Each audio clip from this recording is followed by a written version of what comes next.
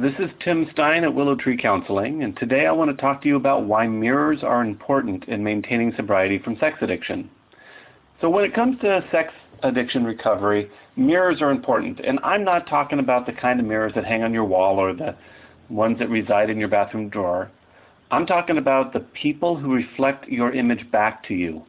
These are the people around you who can witness what you're doing. They're the people who acknowledge your struggles and successes and reflect back to you the reality of your actions. They are the mirrors of your recovery program. And when an addictive urge takes hold, your addict brain will start to justify your addictive thoughts, your addictive desires, and the behaviors of your addiction. Your addictive brain creates all those rationalizations that this particular behavior is not really your addiction, or that given these circumstances, whatever they are, this behavior is really perfectly acceptable. And when your addict brain creates those kind of blind spots, one of the things that we often do as addicts is remove the mirrors in our life.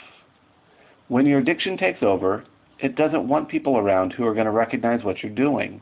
It doesn't want people around who will notice the addictive rationalizations, or people who are going to burst that bubble of addictive energy.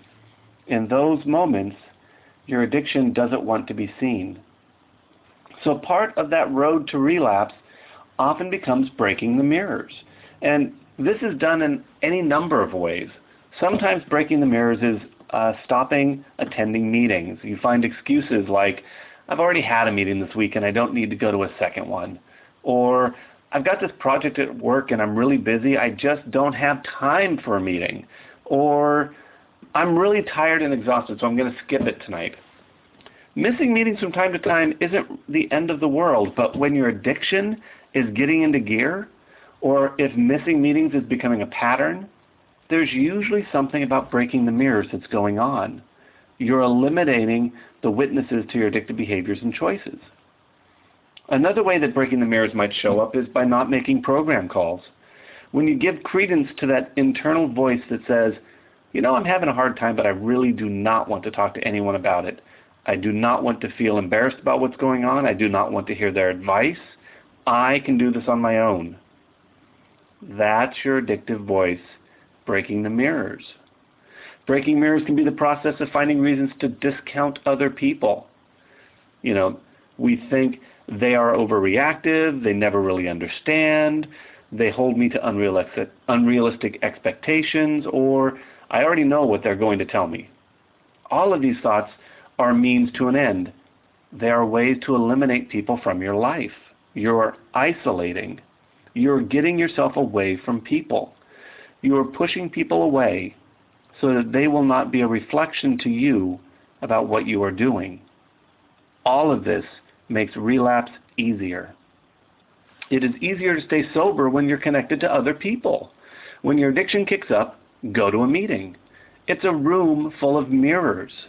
You hear other people that are struggling. You hear the tools that other people are using. You hear the hope and the encouragement that is offered by others in the program. You hear that other people in the program have had their struggles and got through them. You start to feel that maybe you too can get through your struggles. When you make a phone call, you are holding up a mirror. You are acknowledging what is going on to other people. You are taking the pain and the struggle out of the shadows where it gains addictive energy, and you are bringing it out into the light where it can heal. When you stop finding justification for pushing people away, and instead you keep them in your life, they can give you honest feedback about what they are seeing. They reflect back what is really going on with you. All of those things create honesty and transparency. Keeping your mirrors in place will not guarantee sobriety, but breaking the mirrors almost always guarantees a relapse. So this is Tim Stein at Willow Tree Counseling, wishing you a life full of mirrors.